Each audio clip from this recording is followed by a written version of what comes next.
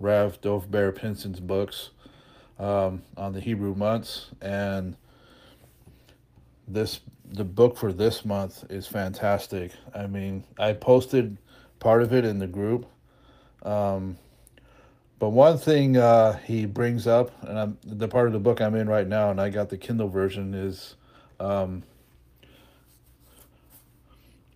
you know that Sivat is an acronym for Simcha, Bracha, and Tov.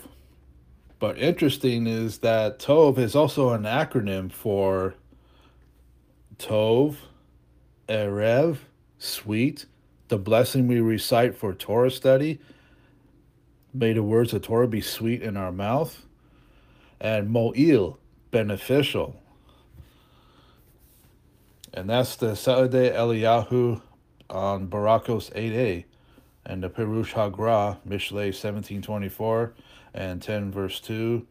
The Shalom HaKodesh, Sha'ar HaOyot, Oyot 10. All goodness, sweetness, and benefit for us in this world are from the Creator, and part of the Creator's goodness and sweetness. Seen from this perspective, the realm of spirituality, when activated with the proper intention, discipline, and perspective, is ultimately meant to be expanded to embrace the pleasurable world of physicality. And there's so much more in this book, but again, I did post part of it in the group.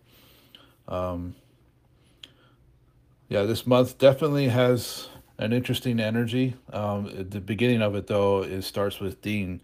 The reason for that is because Parashah Bo is typically read during this month. And what do we see in this month? The plagues. Hashem showing that He alone is in control of every single aspect of the creation, and that no one can lay claim to it.